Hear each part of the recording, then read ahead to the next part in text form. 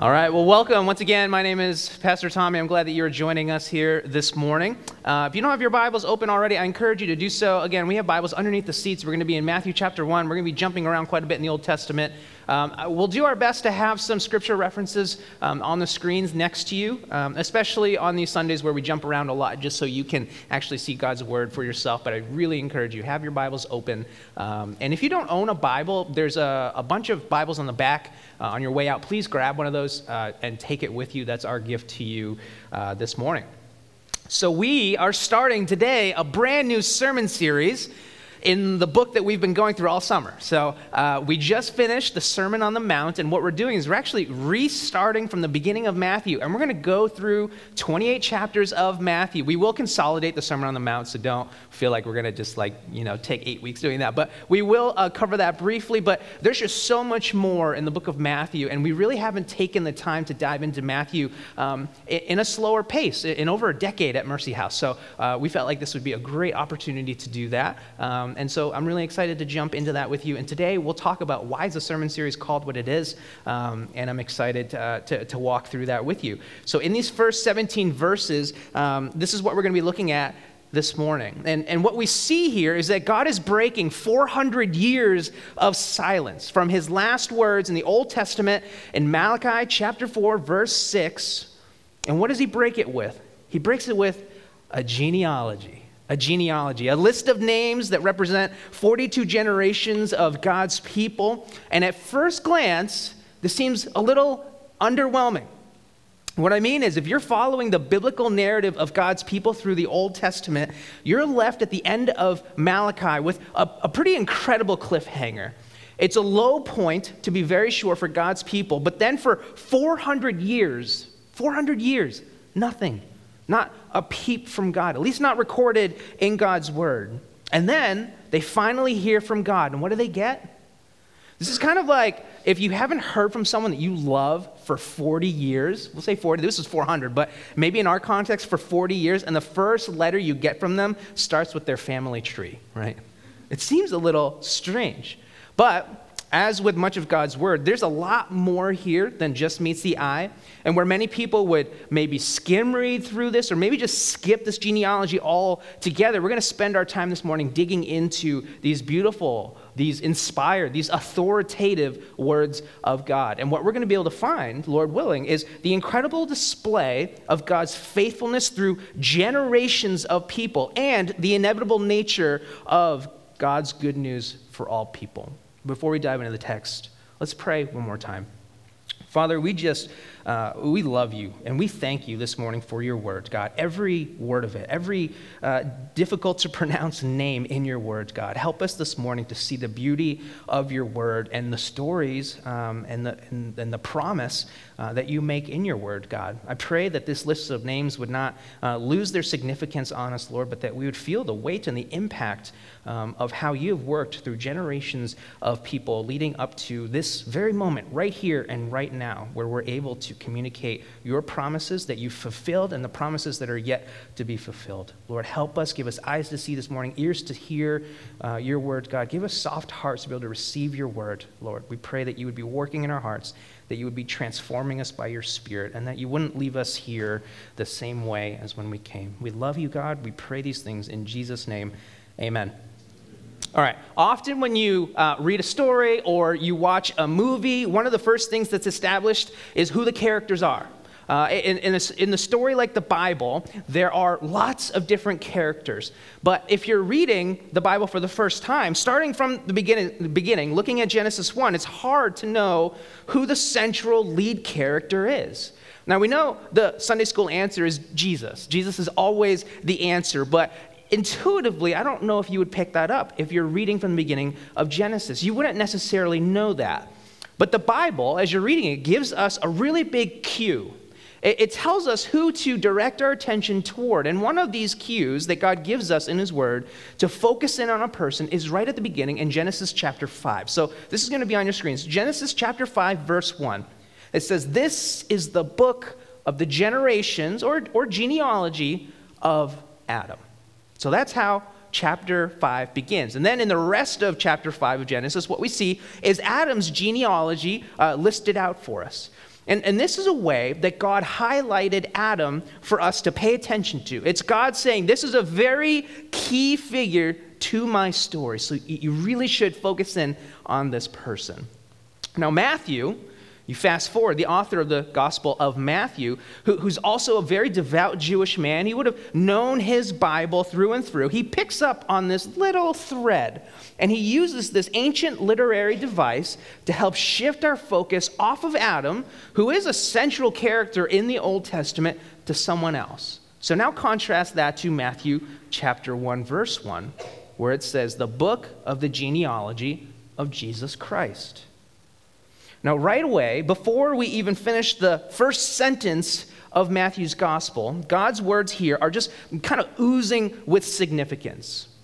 Matthew, as an eyewitness to the life and the ministry of Jesus, as a believer and a follower of Jesus, he immediately places Christ as the focal point of his gospel. This is not an addition to the historical narrative of God's word. The wrong way to view this would be, well, the Old Testament was about Adam, and now the New Testament is about Jesus. That's not what's happening here.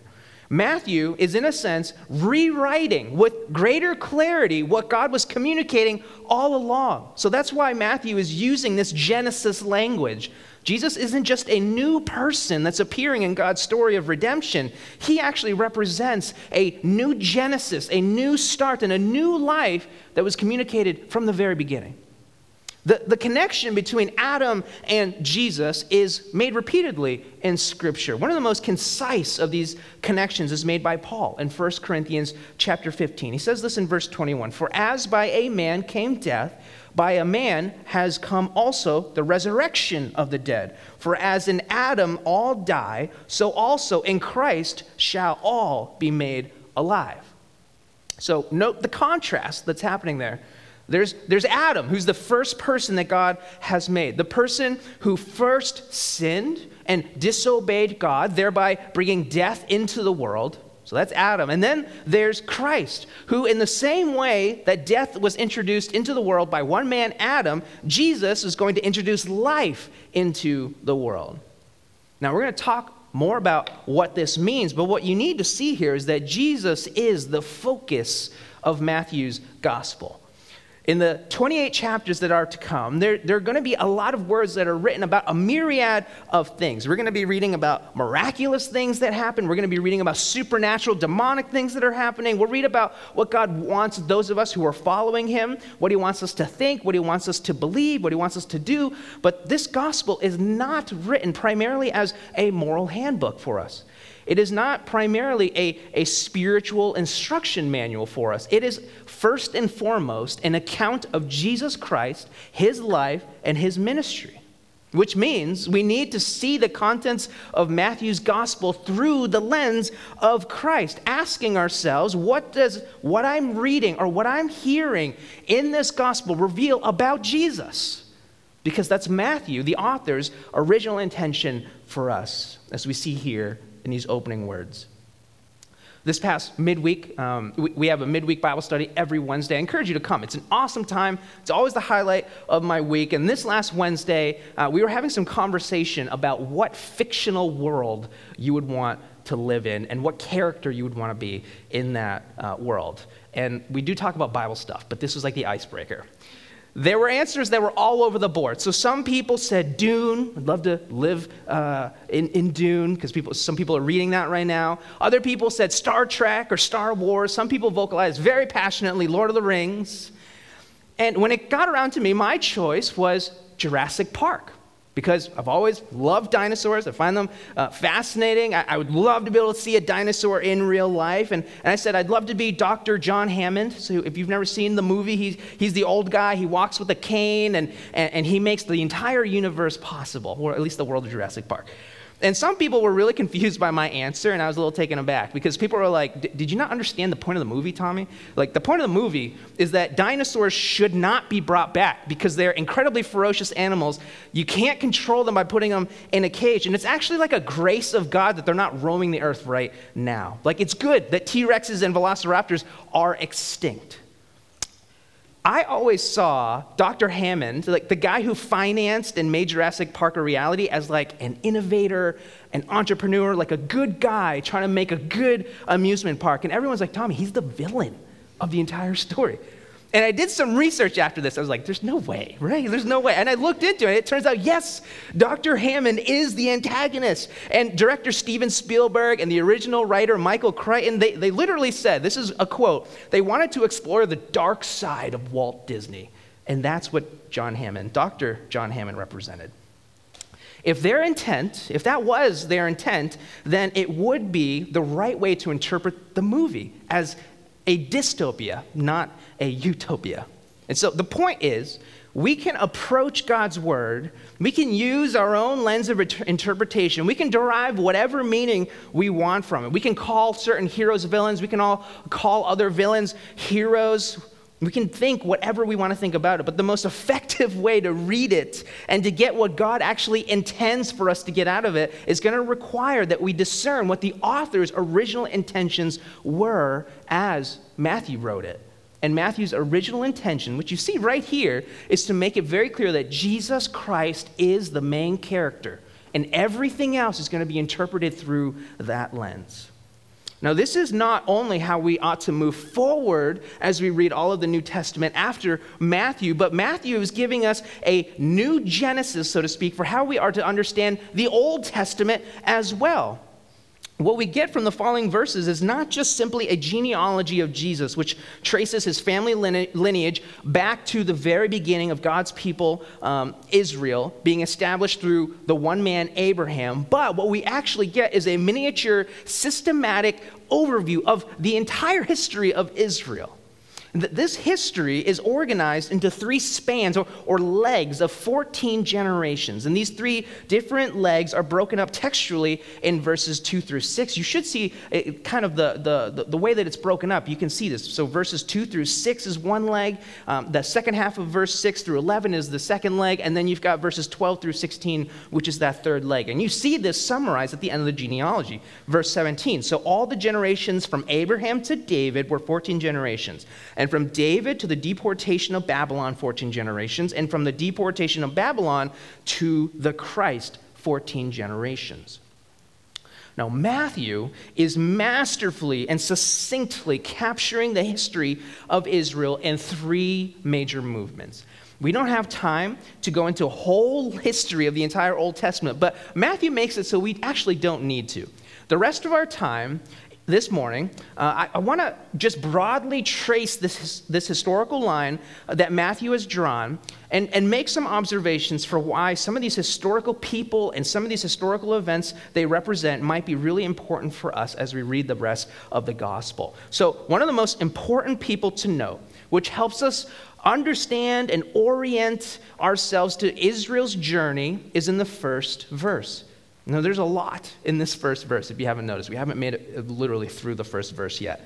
After Abraham, right, he's the forefather of all of Israel. The next major name that you see is David.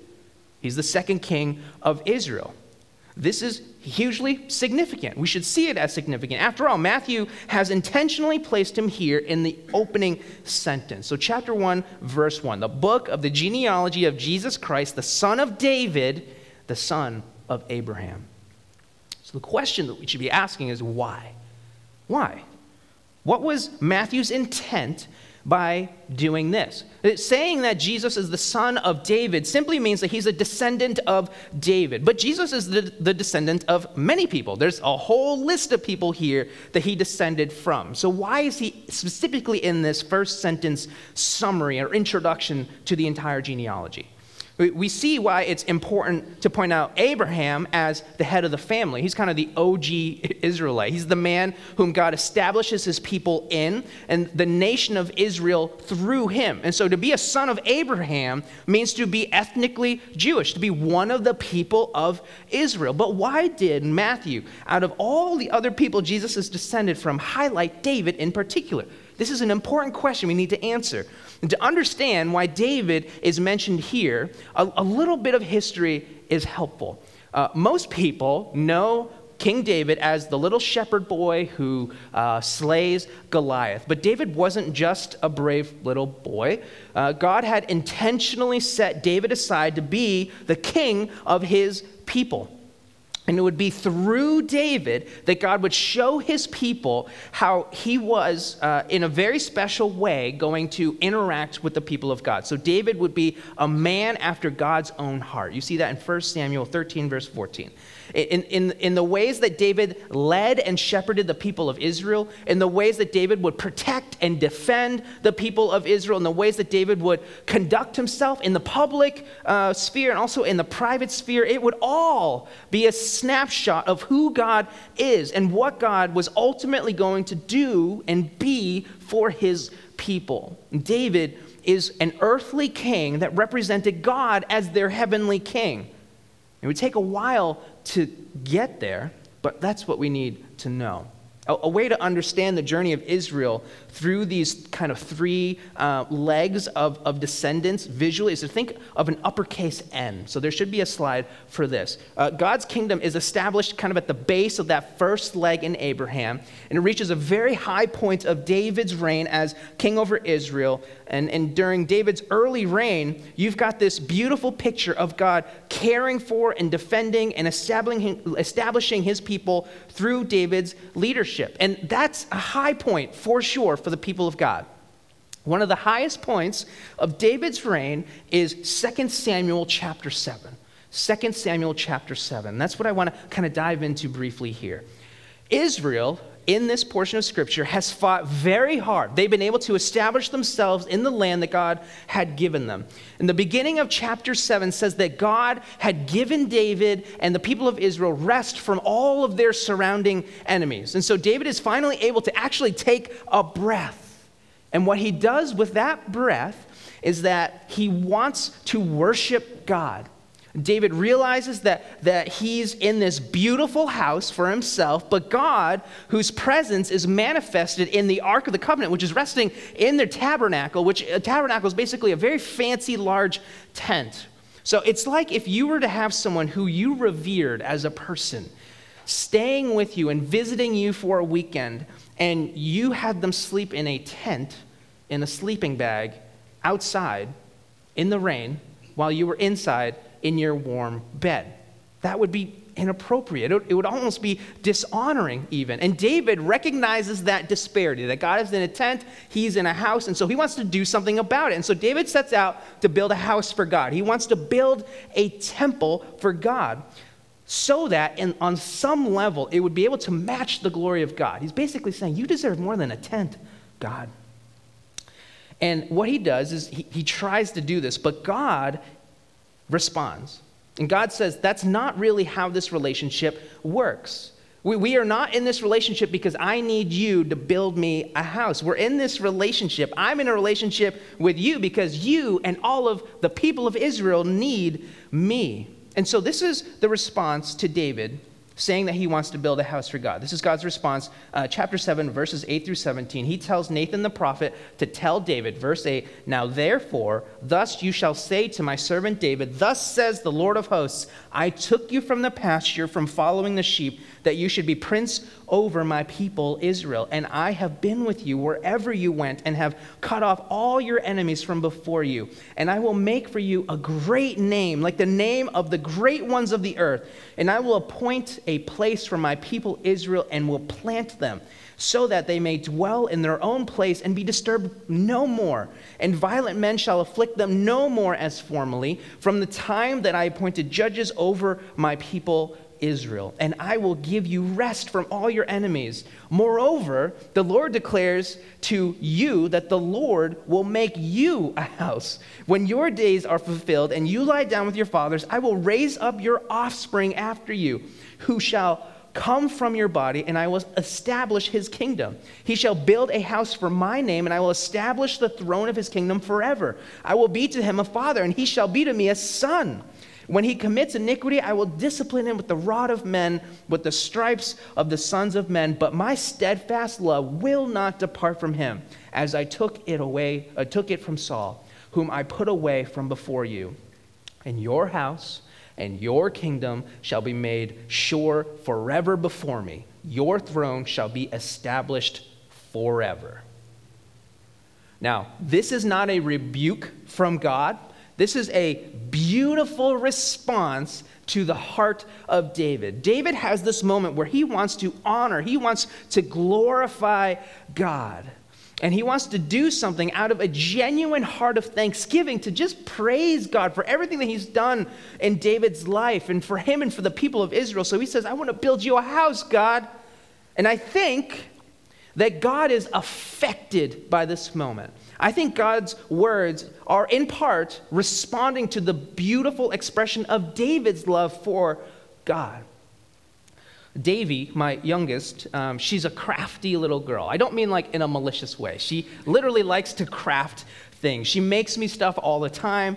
She's a gift giver. That's her love language. And the other day, I was doing some work in the office, and she's like silently working in the other room for a while. She's working on something. And she eventually comes in, and she hands it to me. It was like this piece of paper with like glitter and like these foam pom-poms glued on there and like a draw. I mean, it was like, it was messy. There's glitter getting all over my desk. And admittedly, I was trying to focus on some work, so I was a little frustrated at the distraction. But then she pulls this. She looks me in the eye, and she goes, Daddy, I just love you so much. Yeah, that happened to me. Like, that affected me. And her small gesture of genuine love for me, like, it instigated in me like an overwhelming sense of like powerful love for her. I stood up right away, and I grabbed her and lifted her up, and I was like, I love you so much. I love everything about you. I love loving you. Like, I kind of went off on her for a little bit. And she was like startled. She's like, what is going on right now? Like, I just wanted to give you a little gesture of my love. And at that moment, I think she could have asked me for anything, and I would have just given it to her. I think that this is a glimpse into God's heart in 2 Samuel chapter 7. David's relatively small gesture of love, which is as big of a gesture as he could make, right? Like, he's endeavoring to build a temple for the Lord, and the temple is going to be very epic, but it's still relatively small. I think what it does is it instigates in God a lavish outpouring of his love. And in his powerful expression of his love, God makes these promises to David. He says, I know you want to make me a house, but I'm going to make you a house. And after you die, I will make sure that your son will reign, and I will establish his kingdom forever. Verse 16, and your house and your kingdom shall be made sure forever before me. Your throne shall be established forever. Now, talk about over-the-top, lavish, overwhelming love. In a culture where family honor and the longevity of that family name and your lineage is something that's highly, highly valued, this was easily the most incredible thing that God could offer to David. And you can see this moment as the peak of that end. If you remember that little, this is the peak of it. Not just for David, but for all of God's people. What you see here is a promise of a good king and a forever kingdom. The problem is that things start going downhill from there, right? So we're going over the peak of the end, and we're going down into the valley. It is a steep, steep decline where the kings of Israel get worse and worse and worse, and it is rough for God's people. If God's promise to establish David's kingdom as a forever kingdom is a high point of the end, then the low point, the journey for God's people, it happens in Jeremiah 52. They have a lot of low points. I think this is one of the major ones. About 365 years later, in Jeremiah 52, we see this scene in Israel, whose king at the time is Zedekiah. So read with me now, starting in verse 4. And in the 9th year of his reign, in the 10th month, on the 10th day of the month, Nebuchadnezzar, king of Babylon, came with his army against Jerusalem and laid siege to it. And they built siege works all around it, so the city was besieged to the 11th year of King Zedekiah. On the 9th day of the 4th month, the famine was so severe in the city that there was no food for the people of the land. Then a breach was made in the city, and all the men of war fled and went out from the city by night by the way of the gate between the two walls by the king's garden, and the Chaldeans were around the city, and they went in the direction of Arabah. But the army of the Chaldeans pursued the king and overtook Zedekiah in the plains of Jericho, and all his army was scattered from him. Then they captured the king and brought him up to the king of Babylon in Riblah in the land of Hamath, and he passed sentence on him.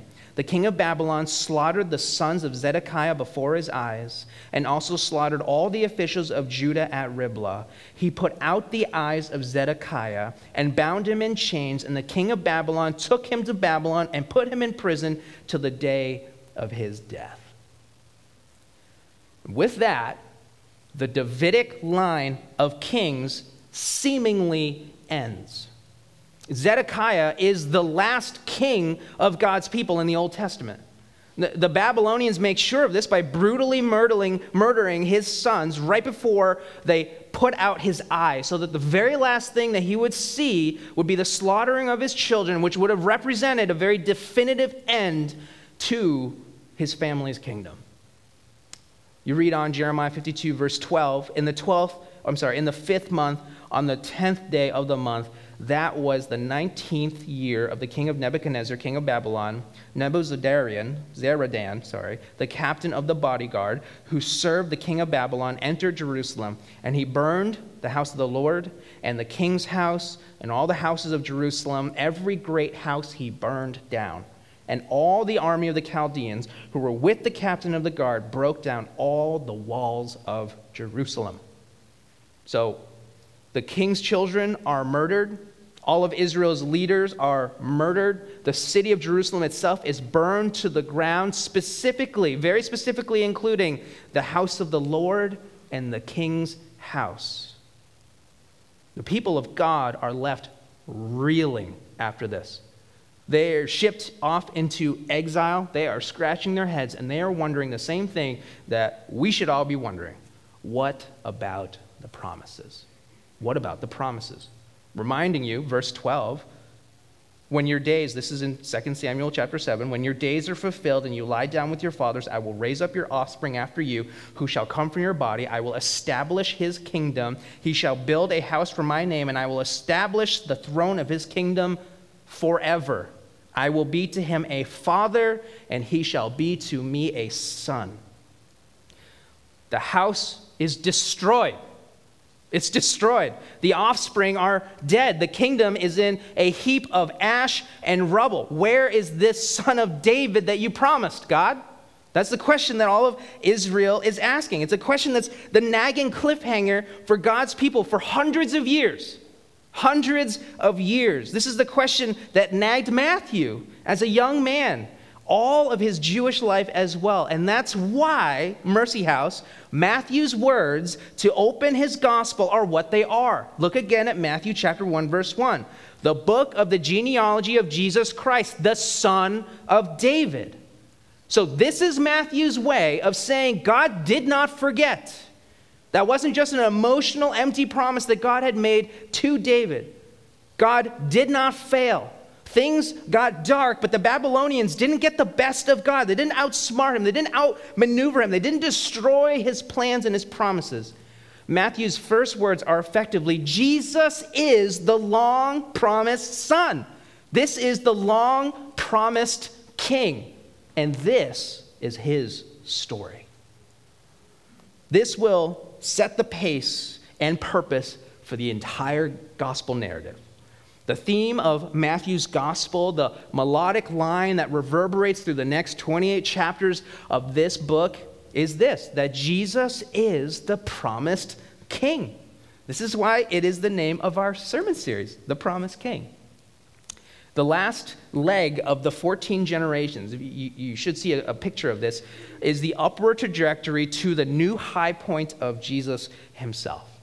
What Matthew is writing about is what all of history is pointing to. And the promise that God made to his people and to us was not just in 2 Samuel chapter 7. You see this in a few. He says, "But you, O Bethlehem Ephrathah, who are too little to be among the clans of Judah, from you shall come forth for me one who is to be ruler in Israel, whose coming forth is from of old, from ancient of days. Therefore he shall give them up until the time when she who is in labor has given birth. Then the rest of his brothers shall return to the people of Israel, and he shall stand and shepherd his flock in the strength of the Lord, in the majesty of the name of the Lord his God, and they shall dwell secure. For now he shall be great to the ends of the earth, and he shall be their peace. That's talking about Jesus, the promised king.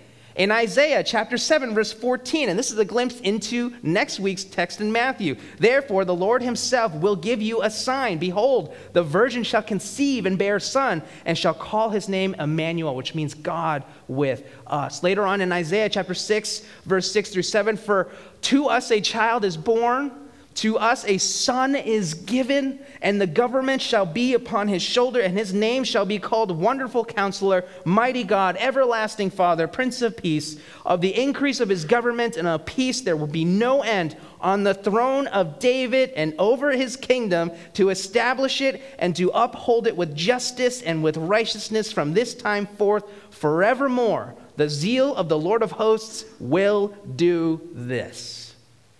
These promises of God are all in God's word. And ultimately, nothing would stop God from fulfilling these promises to give us this mighty king who would bring salvation to his people. That's what this genealogy shows.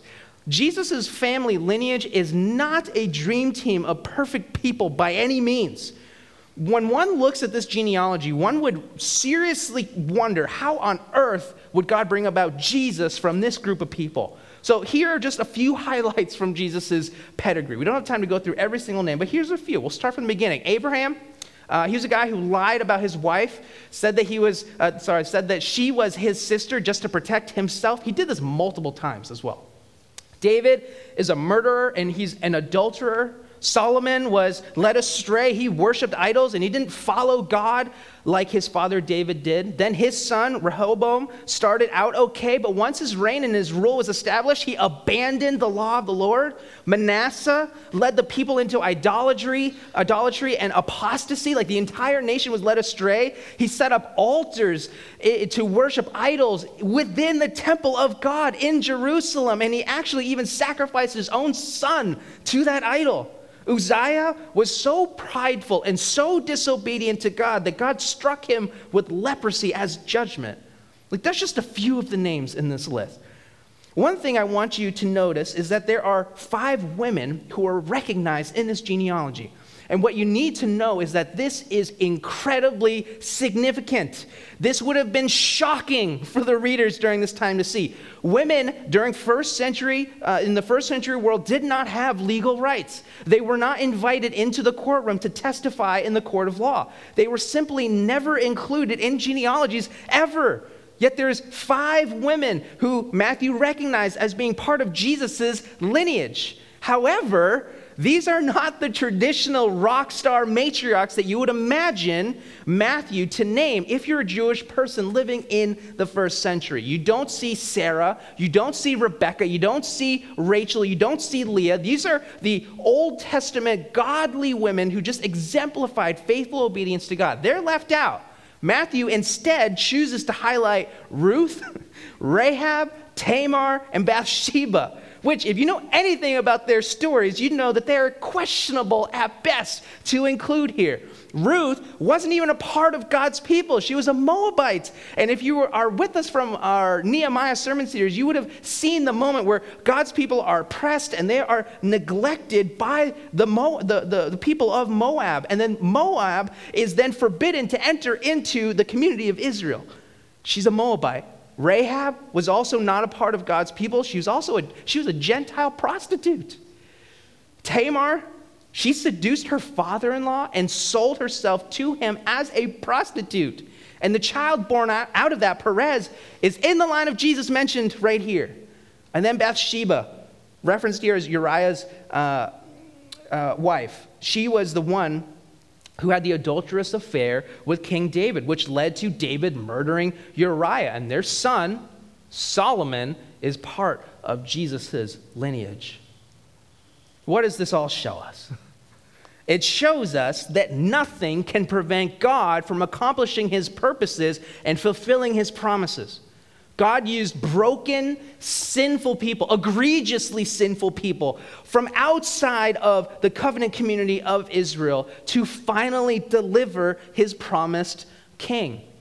There's a commentator, his name is Frederick Dale. He says this: one gets the impression that Matthew pored over his Old Testament until he could locate the most questionable liaisons possible in order to insert them into his record, and so, finally, to preach the gospel even in his genealogy. What Frederick Dale is getting at is that this messy and broken family lineage shows God's willingness not just to associate and interact with very sinful people, but to gladly call them his family. That's where you and I come into this picture, Mercy House. This genealogy goes backwards. It shows us those who were sons and daughters in the past, and sons and daughters not just of Abraham, not just of Adam, but of God himself. But Jesus, the bringer of new life with his new Genesis, continues this genealogy forward. Romans chapter 8, verse 14 says this: for all who are led by the Spirit of God are sons of God. For you did not receive the spirit of slavery to fall back into fear, but you've received the spirit of adoption as sons, by whom we cry, Abba, Father. The Spirit himself bears witness with our spirit that we are children of God. And if children, then heirs, heirs of God, and fellow heirs with Christ. Being a Christian doesn't just mean that you're part of like a local organization. You're not just members of a club. This goes beyond this community here at Mercy House. To be a Christian means that you have literally, legally, spiritually been adopted into the family of God. And this adoption is not to become like a lesser second-class member of God's family, where you have like all these people listed like these are the cream of the crop, which they're not. We just talked about how they're not the cream of the crop, and we're somehow like secondary to them. That's not what's happening here. Look at verse 17 from Romans chapter 8 there, the second half. And if children, then heirs, heirs of God, and fellow heirs with Christ. And this is a reminder that God's promises to provide a king for his people is a huge, immense blessing to his people. If you're a Christian, this genealogy in Matthew is also your genealogy. This is your family tree, which means that you, my brothers and sisters, are royalty. You are royalty. The question is do you believe that? Do we all live like that is a reality?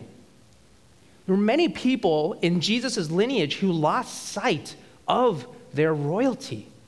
They lost sight of the promise that God had made. They lost sight of their heavenly calling as members of God's family, which led them to live in ways that were unbefitting to their position in God's family. 1 Peter chapter 13 says, therefore, preparing your minds for action and being sober-minded, set your hope fully on the grace that will be brought to you at the revelation of Jesus Christ. As obedient children, do not be conformed to the passions of your former ignorance, but as he who called you is holy, you also be holy in your conduct, since it is written, you shall be holy, for I am holy. We just wrapped up the Sermon on the Mount, so you've already seen what this looks like. That whole sermon that Jesus gave was basically an orientation to the royal family of God. In it, Jesus shows us, those of us who are a part of God's family, how we ought to live, how we are to conduct ourselves, and how we too, like David, can have a heart after God's own heart and to trust in the promises of his word. On the night that Jesus was betrayed, he took the bread and broke it, saying, this is my body broken for you. Do this in remembrance of me. In the same way, after supper, he took the cup and said, this is the new covenant in my blood. Do this as often as you drink of it in remembrance of me. Sharing a meal is one of the oldest ways of communicating family and fellowship with the other people around us. Sharing a meal is intimate, and it can be a reminder at the end of the day of who is your family. When we take communion, we're sharing a meal that is offered to us as God's people, as members of his family. It's a reminder that we are literally members of God's family. And that's why we reiterate each week that when you come and receive communion, it's for those who are Christians, those who have been adopted into the family of God. And so I want to encourage you this morning as you come and receive communion to give thanks to Jesus who made this adoption into the family possible. One of the ways that we can worship him is to grow in our anticipation of reading more of God's word, learning more about how these things point to Christ, and seeing how this story that Jesus has been writing since the beginning of time of how he is the promised king, how that unfolds itself in God's word so that he establishes his house, his kingdom, his throne, and his rule and his reign, which has no end. Let's pray.